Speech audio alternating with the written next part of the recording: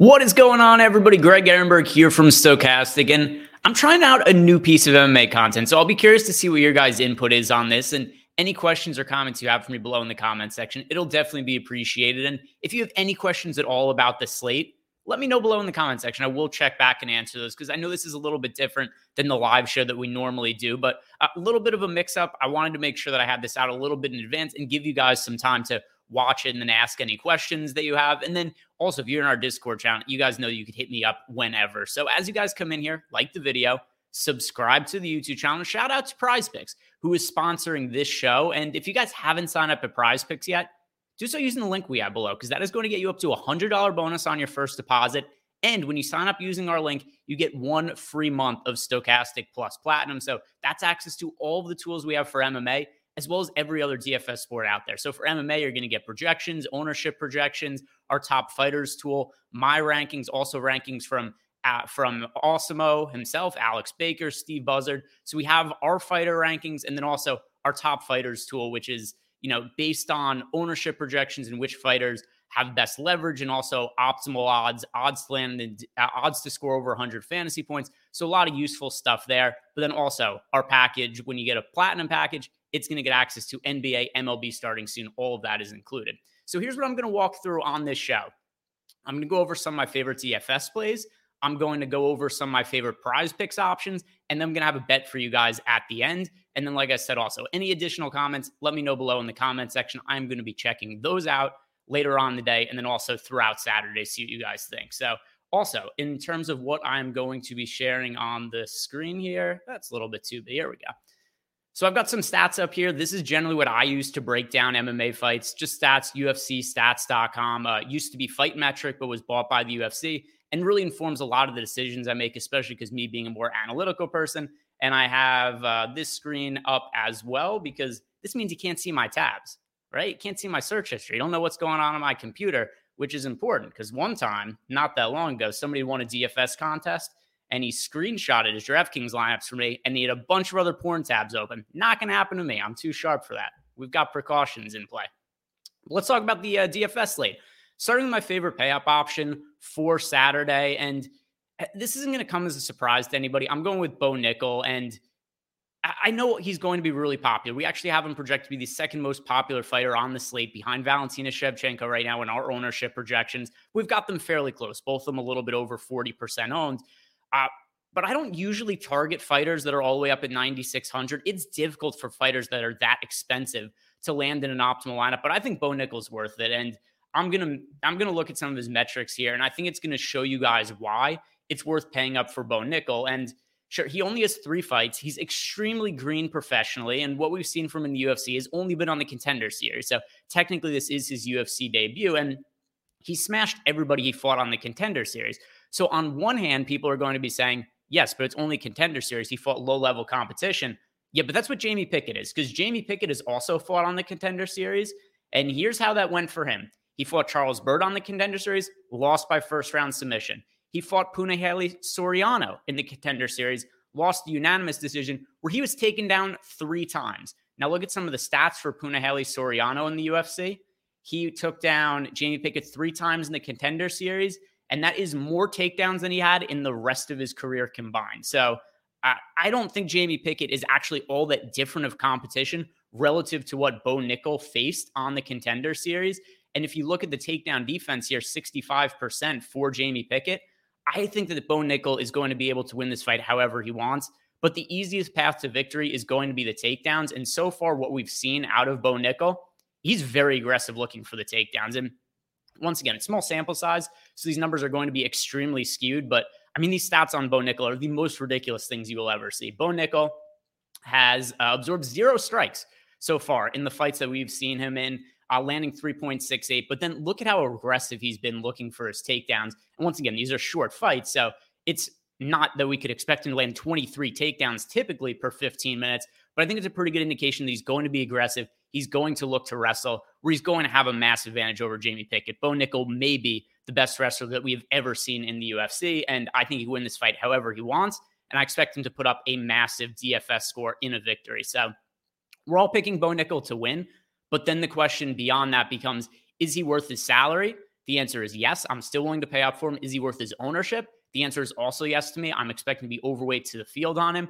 And then also, in addition to that, is the opportunity cost, like this is correlated to the salary, is the opportunity of his cost also worthwhile? To me, the answer is yes. So I'm going to be overweight to Bo Nickel. He's my priority as far as the expensive fighters go.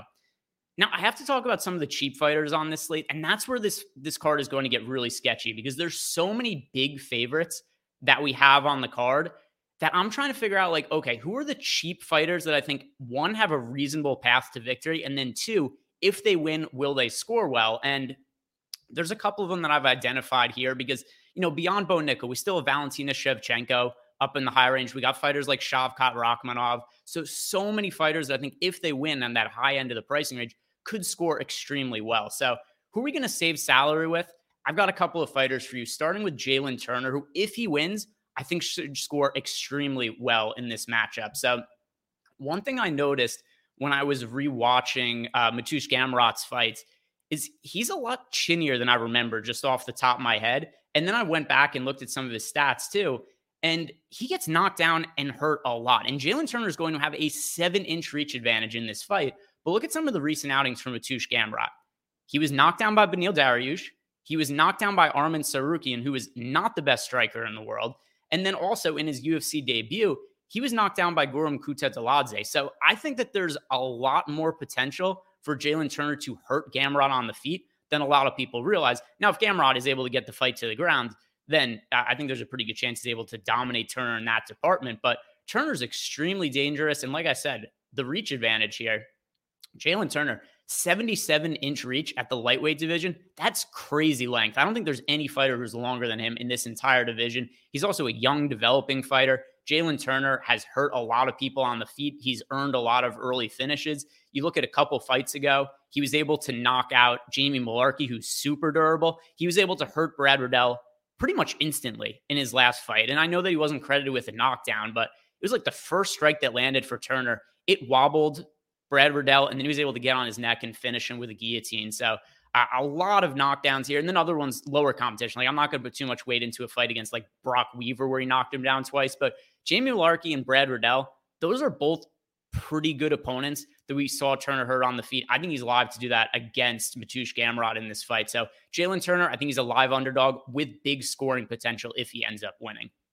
Now let's go to another risky underdog who I think if he wins should score well. And every second of the fight is going to scare the living shit out of me because I kind of like Derek Brunson a little bit going up against Dricus du Plessis. And a lot of this has to do because we just haven't really seen du Plessis' ground game tested. But one thing that is a massive red flag for me is he was taken down by Darren Till in his last fight.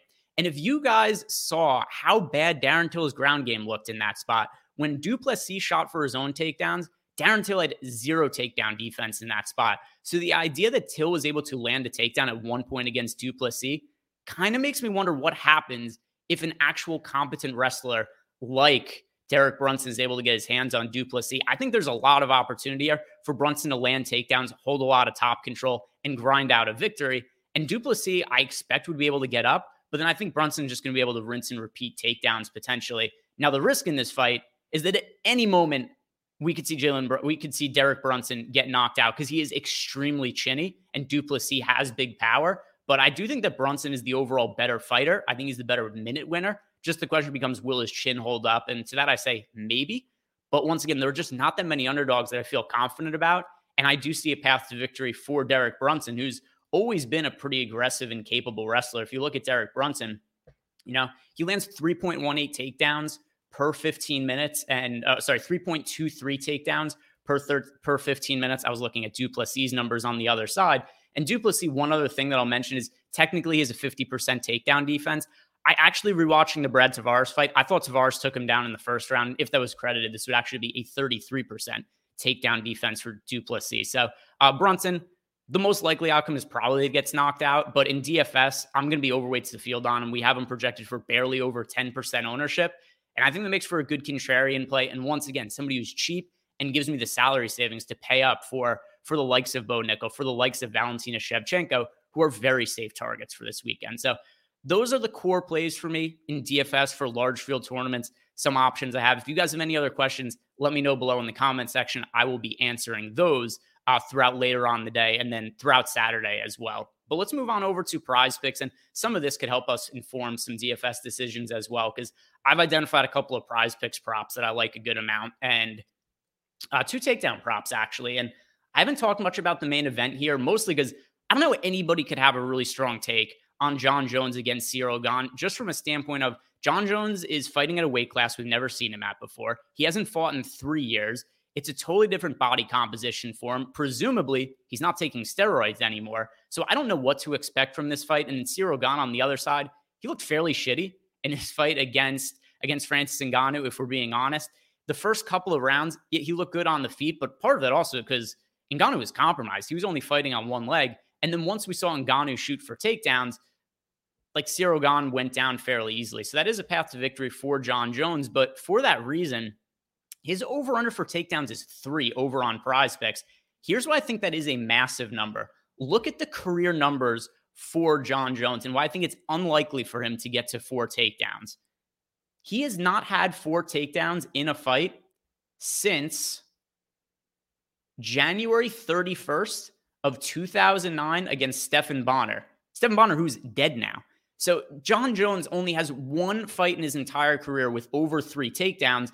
And even though I don't know what to expect from this fight, like it just seems unlikely to me that Jon Jones is going to be landing 4 or 5 takedowns just based on the entire rest of his career average. Something else too, about as poor as Ciryl Gane looked on the ground in his last fight against Francis Ngannou, particularly in the 5th round where he tried to pull for an ankle lock and gave up top position. If he tries to pull any of that against Jon Jones, or if this gets to the ground, I think it might be 1 takedown and Jon Jones could potentially submit Ciryl Gane. I think he's going to have massive advantages there. So that's another reason to think that 3 takedowns is just a pretty high number for Jon Jones, because he's pretty live to submit Ciryl Gane anytime this fight does hit the mat. So Jon Jones under 3 takedowns. I don't know what we're going to be getting out of the main event. From a DFS perspective, I'm going to target both sides of it, because I just don't know how anybody, considering all the questions surrounding Jon Jones, the layoff, his age, and the fact that he didn't look all that great in his previous 2 fights that we saw him in. I mean, the fight against Dominick Reyes, I scored that fight 48-47 for Reyes. I thought Reyes won the 3rd, the 2nd, and the 1st round. 1st and 2nd were clearly for Reyes, in my opinion.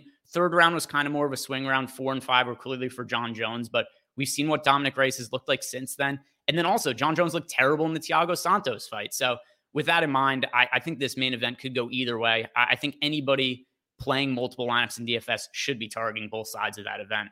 Now, let's talk about another Prize Picks prop that I like quite a bit. That is Tabatha Ricci for over 2.5 takedowns. So Ricci is going to be taking on Juliana Pena, who has next to no takedown defense. If we look at her stats here, 40% takedown defense for Jessica Penne. Now you're going to see a 0% takedown defense on Tabatha Ricci, but that's because nobody's ever shot a takedown on Ricci. If you look at some of the numbers for Ricci too in her last couple of fights, she has been very aggressive. Oh, actually, my bad. She did get taken down and finished by Manon Fiorot, but that's the only time we've seen Ricci lose in her entire career, and she's never been submitted before either, which is why I don't think she's going to be afraid of the ground game of Jessica Penne. And Jessica Penne doesn't defend takedowns because she likes the fights to be on the mat, because she doesn't have much of a striking game. So what I think is going to happen most likely in this fight is we're going to see Ricci get takedowns whenever she wants. And I think she should be able to hold top position, because if you look at her last couple of fights, 5 takedowns against Oliveira, 5 takedowns against Poliana Viana, but also look at the control time she had. 9 minutes and 31 seconds against Viana. And then against Oliveira, I believe it was 6.5 minutes. Yeah, 6 minutes, 38 seconds of ground control time. So I think we should be able to see Ricci get takedowns at will. And I don't think this is going to be a spot where Penne is going to be able to submit Ricci. Ricci has a good ground game. Like I said, she's never been submitted in her entire career. She only has 1 loss, and it was that finish against Manon Fiorot. But Fiorot's a really legit prospect. I think she's going to challenge for a title at some point. There's no shame in that loss to her. And this is, I think, a fairly easy and good matchup on paper for Tabatha Ricci. I like her for over 2.5 takedowns. Like I said, 5 takedowns landed in each of her last 2 fights. Good for 10 total. So that's what I've got for you guys on Prize Picks. And don't forget that if you sign up at Prize Picks using the link we have below, you're going to get up to $100 bonus on your first deposit and 1 free month of Stochastic Plus Platinum. Now let's move on to a bet that I like for this card. And I'm looking at Cody Garbrandt, minus 175. This is such a step down in competition for Cody Garbrandt. And, it's been a really tough go for him. I think that the time off is going to do Garbrandt really well because we know how chinny he is. He gets hurt in so many of his fights, but now he's taken more than a year off. I think that should help him recover a little bit. But what should also help him is that look at the opponents that Cody Garbrandt has fought. Kai Kara-France, Rob Font, Asuncao, Pedro Munoz, TJ Dillashaw. Before that, TJ Dillashaw again. Before that, he was fighting a prime version of Dominic Cruz. So these are really, really difficult opponents that Cody Garbrandt has fought. So his metrics, especially because of some of his recent poor outings, don't look great. He's a negative striking differential. He doesn't really throw at a very high clip either. 3.16 significant strikes landed per minute, absorbs 4.22. But on the flip side, Jones has fought really low-level competition, also hasn't had a ton of success, and his metrics look even worse than Cody Garbrandt's against way lesser competition. So Jones lands 2.33 significant strikes per minute, so well under Cody Garbrandt's mark. And then in terms of absorbing strikes, he absorbs 4.96 significant strikes per minute, which is significantly higher than what we see out of Cody Garbrandt. And then you look at some of the striking defense. Garbrandt, who's not known for his shin or defense, still does defend strikes at a 60% clip, whereas Jones only defends 40% of the significant strikes thrown his way. So I'm looking at this matchup for Cody Garbrandt, and I just think the minus 175 line is not accurate. I think Garbrandt should be a way bigger favorite. I understand all the durability concerns and how often we've seen Garbrandt hurt recently, but I do not think that Jones is the man to put him away in the same way that we saw Kai Kara-France or TJ Dillashaw do. So I think this is a good bounce back spot for Cody Garbrandt. By the way, if he loses this, it's more or less probably the end of his UFC career. I think we're going to see a good version of Cody Garbrandt. I think he's going to be refreshed from the time off. I'm betting him minus 175 to win. And if you guys want more bets for myself, we do have a premium betting Discord. There's going to be a link below. If you sign up using that link, you get 50% off the first week that you join.